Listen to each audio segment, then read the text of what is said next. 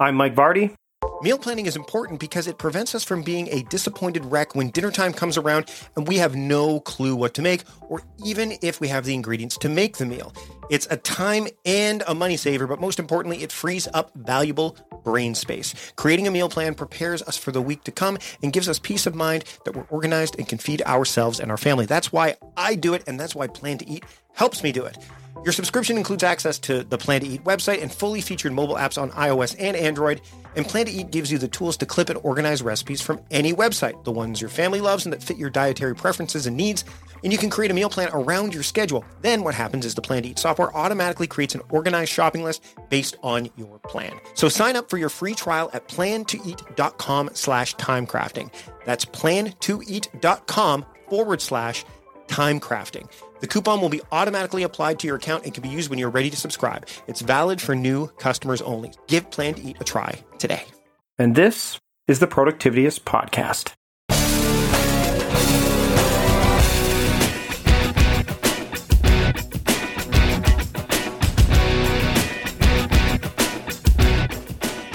Welcome to the Productivityist Podcast. I am your host, Mike Vardy, and with me on the show today, we have a fellow Canadian. Corey Poirier is on the show today. He's an award-winning keynote speaker, host of the top-rated Conversations with Passion radio show, and he's been featured in one-hour television specials on Eastlink TV and Teletelevision, and he's a columnist with Entrepreneur Magazine. He's interviewed over 4,000 super achievers, so we're putting him on the other side of the microphone for this discussion. We also talk a little bit about how he got his start before he dove into what he's doing now, and it might sound a bit familiar to maybe how someone else kind of got into what they're doing now. Anyways, as they say, the path to success is not necessarily a straight line, and Corey's definitely further evidence of that. We're going to get right into that interview right now. Here's my discussion with Corey Poirier here on the Productivityist Podcast. I'd like to welcome Corey Poirier to the Productivityist Podcast. Corey, thanks for joining me today. Awesome. Thanks so much for having me, Mike. Really excited to be on board. So, Corey, you are no stranger to being in an interview setting, but you're normally on the other side of the microphone, right? Yeah, I it's funny because I would say that I've done a lot of media on this side of the microphone, but it probably numbers wise, it still be a long time before I ever catch the other side. So basically what we're going to talk about today is just the idea of, I'm a speaker. I do quite a bit of speaking, not as much as you do, but I do my fair share. And I want to talk about the power of speaking and what that can do in terms of, delivering and delivering enough, like the knowledge, insights, wisdom, things like that. And I mean, wisdom is probably not the best word, but getting to the point where it pushes people and propels them to action. First off, what brought you to the world of speaking? Because I think the journey to that is different for every single person that ends up taking the stage to speak. Yeah, interestingly enough, I'd maybe be able to make the argument that my journey was as unique as you can possibly get, in the sense that it definitely isn't the traditional, I'm going to say, introduction. So what happened for me is that I had only spoken in front of an audience like less than a handful of times until 2002. And previous to that time, I was in sales. So I actually had a lot of experience speaking, obviously, one-on-one and sometimes one-on-two or three in a meeting type setting, but it was very limited. And I had a small business when I was 19, and I got invited to speak on difficulties young entrepreneurs face. But I essentially delivered, but I turned different colors. I don't remember a word I said. And people came up afterwards and said, "Loved your talk. You were so passionate." And I said, "Well, what did you like about the talk? What did you take away?" And they said, "I don't even know. When you're up there, I wasn't even sure what you're saying. You were going in so many different directions, but you were passionate." And I liked that, and it inspired me. So it was, it was an eye opener, but I also was still so terrified of it that I just kind of left it be where it was. And so here's where the journey for me was kind of a unique one, is in 2002, I was invited to try my hand at stand-up comedy. I went through a workshop, and third week of the workshop, we were invited to a comedy club. The idea is we were going to watch people perform stand-up in front of us, and we found out literally 5 minutes to showtime that we were actually the comics. So the guy kind of set us up. And so we 15 were there, 8 disappeared, like literally walked out the front door. Of the 7 left, I made the foolish mistake, or maybe wise mistake, to go up first, because I had been to a Toastmasters meeting, one in my life. And I learned that if you're going to face a fear, you should go up first, especially if you're like speaking. So I jumped up on the stage while the other comics were literally still debating who's going to go up first, and then grabbed the mic, told my first joke, told my second joke, only to find out that the mic wasn't actually turned on. So I was obviously greeted with a lot of silence. And that was kind of my, I'm going to say, forced way into the world of speaking, because I actually performed that night once we figured out the mic wasn't turned on, and then I kept going back week after week, and ultimately I ended up performing over 9 years. I performed 700 shows, but in the early stages of that, probably in the first year, I realized pretty quickly there were parts of comedy I loved and there were parts I really didn't care for so much. And all of a sudden I saw Tony Robbins again after seeing him years earlier and went, is this possible that this guy is getting paid to do this? Can you earn a living at this? Because I always thought he was just doing it, used to have the infomercials on TV, and I thought he was just doing it to sell his product. I didn't even think he got paid ever to speak. I just thought it was the product that made the money for him. And so once I discovered that and realized it had all of the things I liked about comedy and pretty well none of the ones that I didn't, I started dabbling in and made the transition over to first training, and then I evolved the two. So the comedy and the training I found in the middle was speaking, and I evolved into the speaking side. But why I said it was such a unique journey is almost any keynote speaker I've chatted with, and we're talking thousands I've just shared the bill with alone, I haven't run into one yet that started being a business person but found their way into speaking through comedy, through stand-up. You found the first just now. Oh, really? Yeah, that I actually started, and listeners of the podcast know that my background was comedy, doing sketch and stand-up and things like that. And my goal was to try to, and eventually what happened was I was trying to be more productive, and I started this productivity parody site. I was satirizing. I was trying to do like a Stephen Colbert version of it. And what happened is by taking that comedic spin to productivity, it ended up getting me to the point where I was actually able to speak about it legitimately. Because when you want to satirize something, and there's that old saying, there's truth in comedy, right? So I ended up finding my way back to the stage, speaking, trying to make time management and productivity entertaining. So it's interesting because as you're telling the story, I'm like, it's familiar. You did way more stand-up gigs than I ever did. I didn't do that many. I did a lot of comedy performances like sketch and improv, but not as many stand-up performances. But I think, let me ask you, the two things I could tell you, there's two things about the comedy life that I did not enjoy. Number one was the road life, like going on the road and traveling. And number two was the remuneration, the pay that you would receive. I can't tell you how many times that it was like, when I would do it, it's like nachos and beer, like, or pass the hat kind of thing, or a small pittance. Was that some of the things that pushed you away from it as well? Well, and I should mention too, just while I'm thinking of it, but I'll answer that question in 2 seconds. But while I'm thinking of it, there was one other person I knew that sort of didn't follow the same path, but at least started with stand-up. And we've interviewed him. I interviewed him not on the show, but when we used to have a business publication. His name is, I'm going to pronounce as best I can, but Darren Lacroix. And he was a world champion Toastmaster. And then he started performing stand-up comedy in Vegas. I don't think he performed many shows. Like, I want to say, if I was guessing, probably less than 50, I would say. And then he launched teaching other people how to speaking programs. So I don't even know how many corporate talks he did before he actually started teaching people how to speak. But of course, he had that unique positioning of being the world champion of Toastmasters for a specific year after beating out 25,000 other people.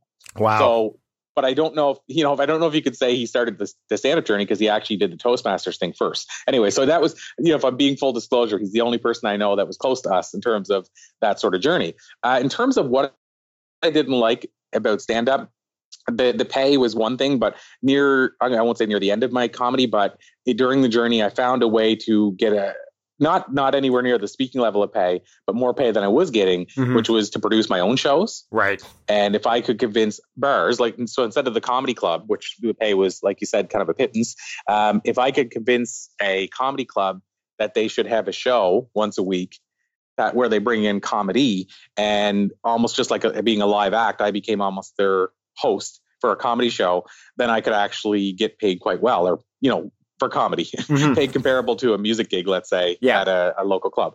So, but the pay was still definitely one of them if I compared the two. Another big one though was it's the thing that I didn't like. And at the same time, it's probably what kept me coming back, which is so strange. But it was the difference between obviously a corporate speaking gig where the audience is rooting for you to succeed versus a comedy club gig where alcohol is involved. And, if you succeed, that's great. But if you fail, that's still a good show to them. It's still almost like a make me laugh monkey boy. And if you don't, I'll ruin your show. Yeah. And every audience is different too, right? No matter where you are, like one club will be different than another. Yeah. That also plays into it. Yeah. So that was probably the big thing was the unknown, which I kind of relish and probably drove me to do it, but was also the same reason I didn't want to do it full time for the rest of my life. Right. It's just that I guess you hit the nail on the head earlier. I wanted to be able to impact people in a positive way.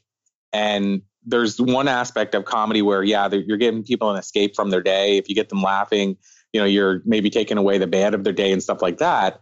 But you're probably not going to be able to move them into action in a way that can transform their life on a regular basis. And speaking offers that. So I didn't like that comedy was limited in what the potential was, I guess. Right. And that's the very reason why I probably won't go back to it. I like to throw humor into my talks, but I definitely can't see myself going back and doing stand up anytime soon, if ever. So you made the transition, and what was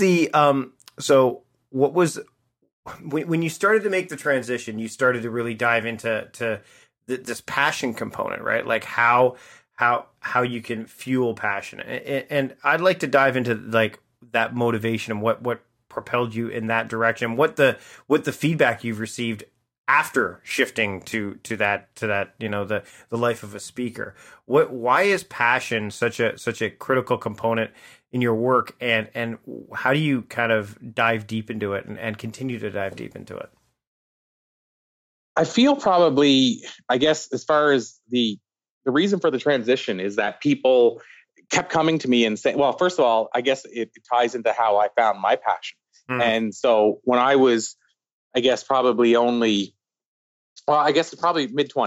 I'm going to say that I liked my job. I didn't love it, right, but I liked it. And so the passion side is, I wasn't living my passion. And so all of a sudden what happened was that, for me, I guess I was 25-ish and I started performing stand-up. So I'm going back to the stand-up for a sec. And then all of a sudden I discovered the speaking thing that was my passion. So people saw a change in me. And when they saw that change in me, they started asking how. Mm-hmm. So that was the real reason behind it. Right. And so essentially what happened was that I found this passion for myself. And people started saying at work, what happened with you? There seems to be a jump in your step. You seem to have found what you love and a love for what you do. And how did that happen? And how did you get there? So I decided that I wanted to start teaching people and showing people that, because I realized that there were a lot of people. I mean, I've heard numbers like only 5% will ever find their passion in their whole life, which is really sad. But when you hear that, then it makes you, it makes you sad that that's the case, but you want to help people find their passion. So I started getting a lot of people saying, tell me how. And so that's how it tied in, because once you hear people saying, almost like a customer says, we need more of this, or can you offer us this? When you hear it enough times, eventually you go, maybe there's something here. Maybe there's a reason people keep asking me about that. So that's where the passion came from, is that I discovered it midway through, I guess, my first half of my life. And a lot of people are in the same situation. They're saying, well, I'm this age and I still haven't found it. You're somebody else who didn't find it right away or wasn't born with it. Teach me how. So that's sort of a long answer, but that was really how it all started. What's one of the things that people overlook when they're trying to find their passion? They get kind of stuck in the weeds, and they like, it's maybe a rather unconventional way that you can help them find and foster their passion. So, I mean, I take people through an exercise, and really what it comes down to is getting people to ask themselves, what is it that you would continue to do? That, what is it that you do as a pastime or part-time, and you would continue to do if you basically won the lottery, or if money was an issue for whatever reason, what is that thing you continue to do? So I get them to start thinking and writing down, what are those things? What is the thing that you think you'd be good at doing, even if you haven't tried it yet? What is the thing that when you've done it in the past or you think about doing it, time sort of stands still, you don't watch the clock? And so if you start asking yourself questions like that, or what is it when you were a child you did when money wasn't an issue? What is it that you maybe did whenever you were on the path that you felt you should be on, and then somebody said, no, you can't do that. You can't go to clown college. Or speaking earlier, we were talking about sketch or whatever. You can't go to Second City or Humber College. You got to get a real job. So if you go to that intersection of where people pushed you off your path, you'll probably find some hints towards your passion. So to answer your question in a short answer, that's really it. I get people to go through an exercise where they're asking themselves those type of questions, putting down the answer and building a list. And then to look at that list and say, now, what are the ones you can't live without? What are the ones that you would, you just, if you had them, it didn't have them in your life, it would really bother you? Or if you're not doing it already, what are the ones that you could bring into your life and you think it would make the difference? And then the secondary part is, now, which ones are inside your comfort zones, which ones are out? The ones that are inside your comfort zone, of course, you can take that step right now. The ones that are outside your comfort zone, then maybe that takes a little more practice. Maybe that's the ones where you have to actually put some steps in place and take those baby steps. So, you and I were talking stand-up. Well, not everybody's going to jump on the stand-up stage without taking some baby steps, like maybe trying Toastmasters first, or going to a comedy club and watching, or asking questions of comics. So, I mean, that was sort of another long answer, Mike, but I hope that helps kind of tell you how I sort of start guiding people, at least thinking about what my passion could be. Right. No, definitely. So I want to talk about the idea of people's fears, especially when it relates to communicating. And let's talk about public speaking in general.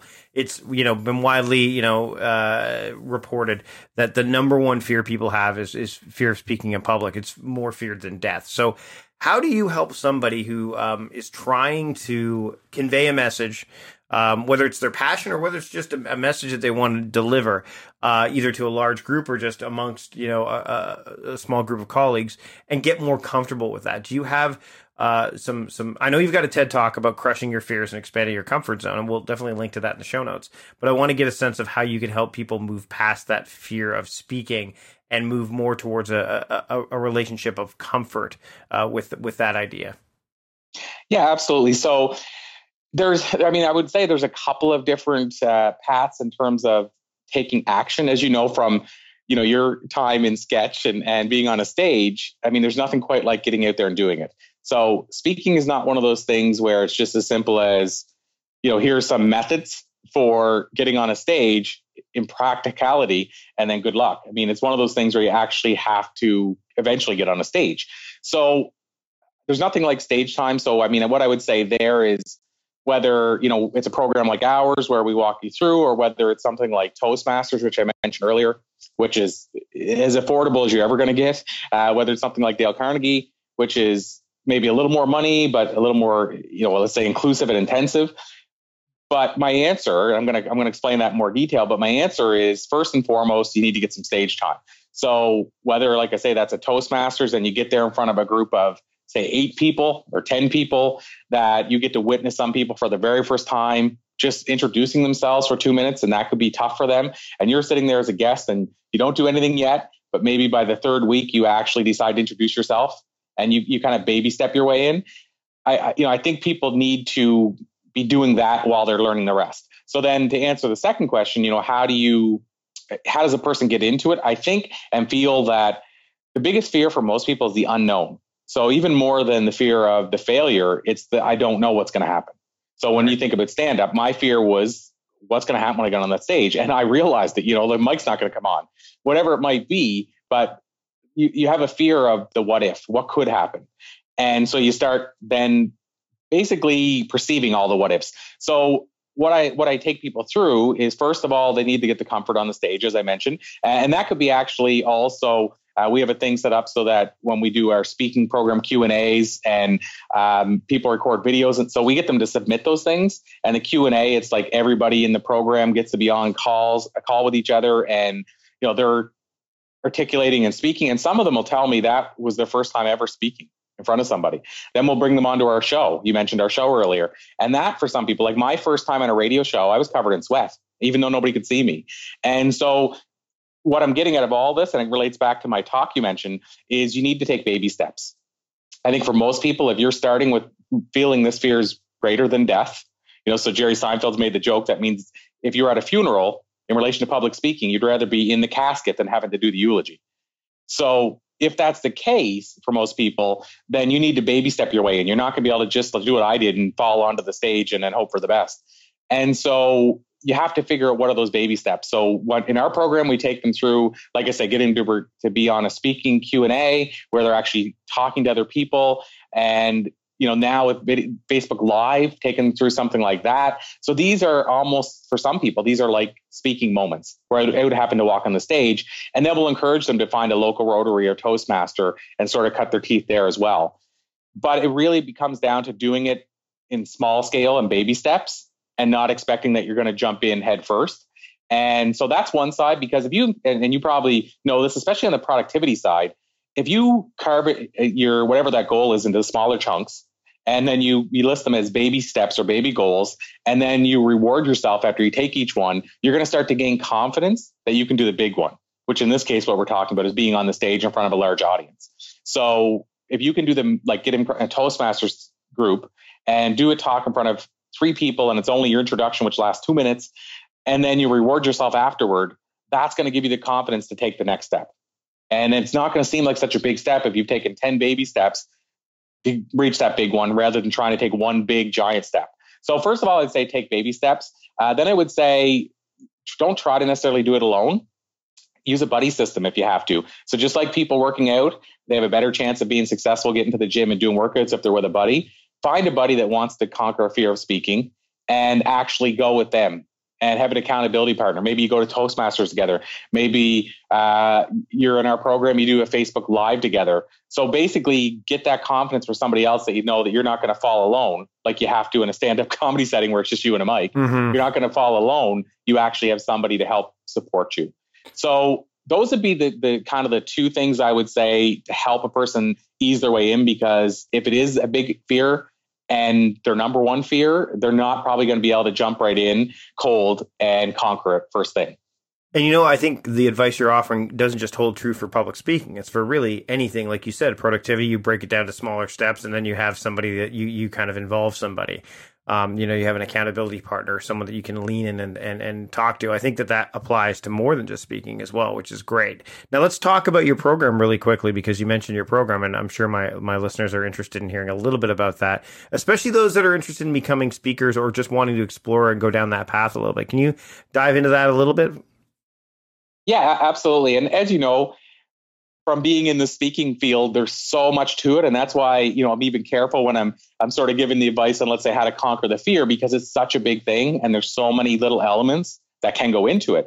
And so those little nuances, those little things that most people maybe don't learn when they launch a speaking career on their own for years and years, what we're trying to do is teach them that right from the jump, maybe help them avoid a lot of the bad habits that even I took on when I first started. So how we structured it is it's a 90-day program, and it's essentially what we do is once a week we release a video training. And so the first month is dedicated to let's say a theme, and that theme is the process. So it's basically how do you launch as a speaker and have a process that helps you launch. The secondary part is the promotion and positioning. So how do you actually position yourself both as a speaker and as an expert in your field? And then the third part is profit. How do you actually earn some money from this business?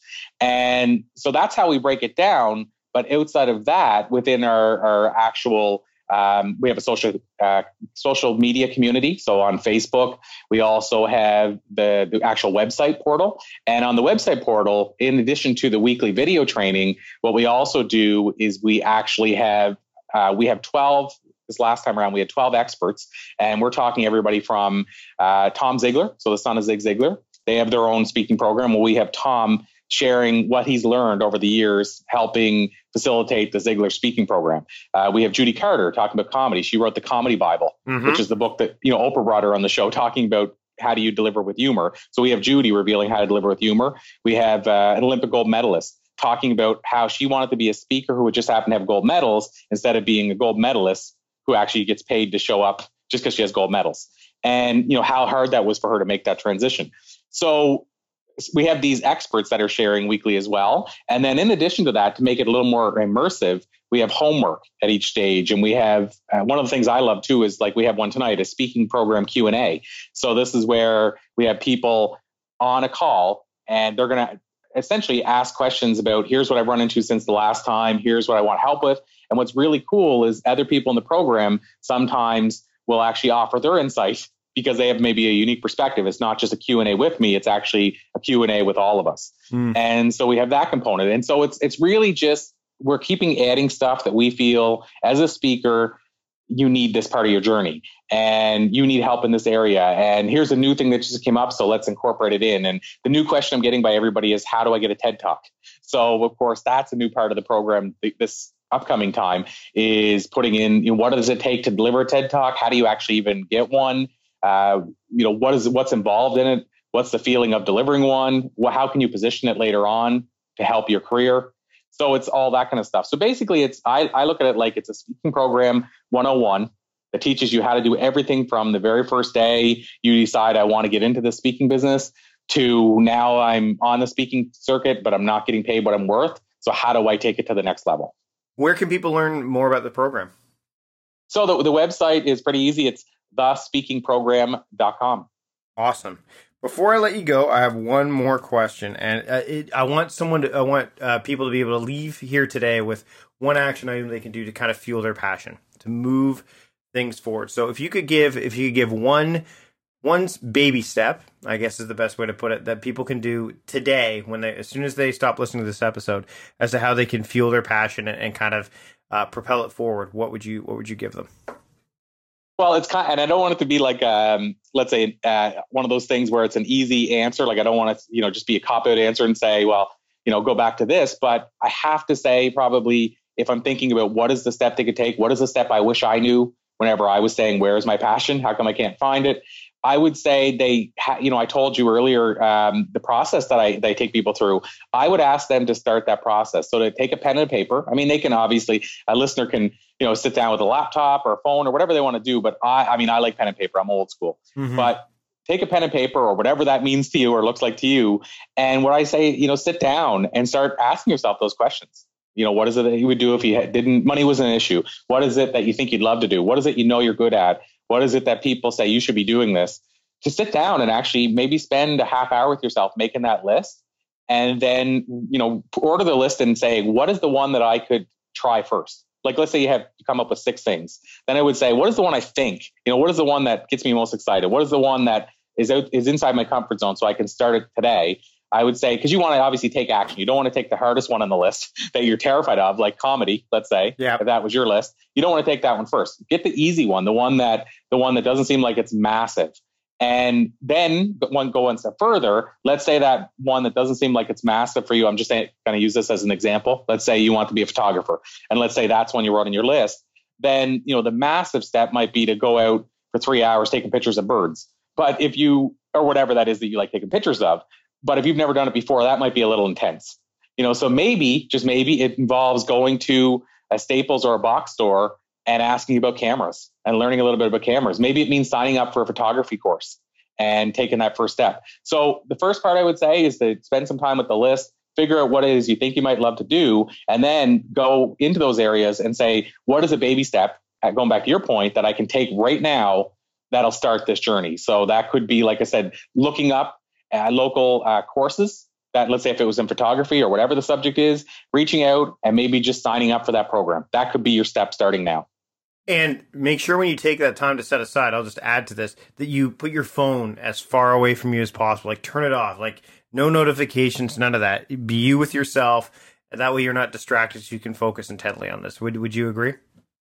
Yeah, absolutely. So, the first time I did it, we're going back 15 years, 16 years, which is not that long ago, but really we weren't using phones like we are now. And so I didn't have those disruptions. I didn't see my phone as something that, I couldn't be separated from. So I would say if I would have had the phone buzzing and ringing or even email notifications or anything interrupting that process, it would have either taken longer, or I might have tapped out and just said, this isn't working. So I would agree completely. Just like if you were going to write a book, you really should find a room where nothing else is going on, or maybe even go to a cottage for a week. Whatever that means to you, I think you do have to be at one with what you're writing down and be there in the moment. I mean, if this is something as big as your passion, when I mentioned I've heard that only 5% find it their whole life, and yet the people that find it, as you and I both know, are the people that achieve at the highest levels.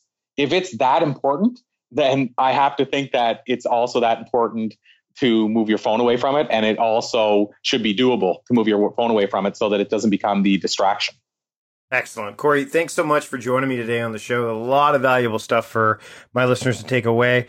Where can people find you online? I mean, we've already got the program in there, but where else can people find you? Like, do you have Twitter and all that stuff? Where can people find out where you're at? Yeah, sure. So probably I would say the easiest hub, let's call it, so that people can go to one place. We have thepassioncure.com. So thepassioncure.com is a website. On there, you can listen to our show. You can check out my blog. But the reason I use that as sort of the hub is because also on there, you'll find TED Talk and books and stuff like that. But also on there, you'll find all the social media links for me, so that you can literally click on Facebook on the link on that page, or LinkedIn or Twitter or what have you, and reach out and say hi. And it kind of all starts from there. So if you go to that hub, that's basically the best way to learn more or connect or reach out and just say hi. Awesome. Corey, thanks so much for joining me today. Awesome. It's been a pleasure, Mike. Thank you for having me. See, what did I tell you? It was really cool for him to go through his origin story and then to me to say, no, there is someone else that kind of took a similar detour on the way to what they're doing now. So great conversation with Corey. Of course, you can check out all of the stuff we discussed in the show notes. Any of the highlights or takeaways are there. And if you are a Patreon supporter, we've already aired the bonus episode. So we took some additional material. We sat down and talked a little bit further afterwards.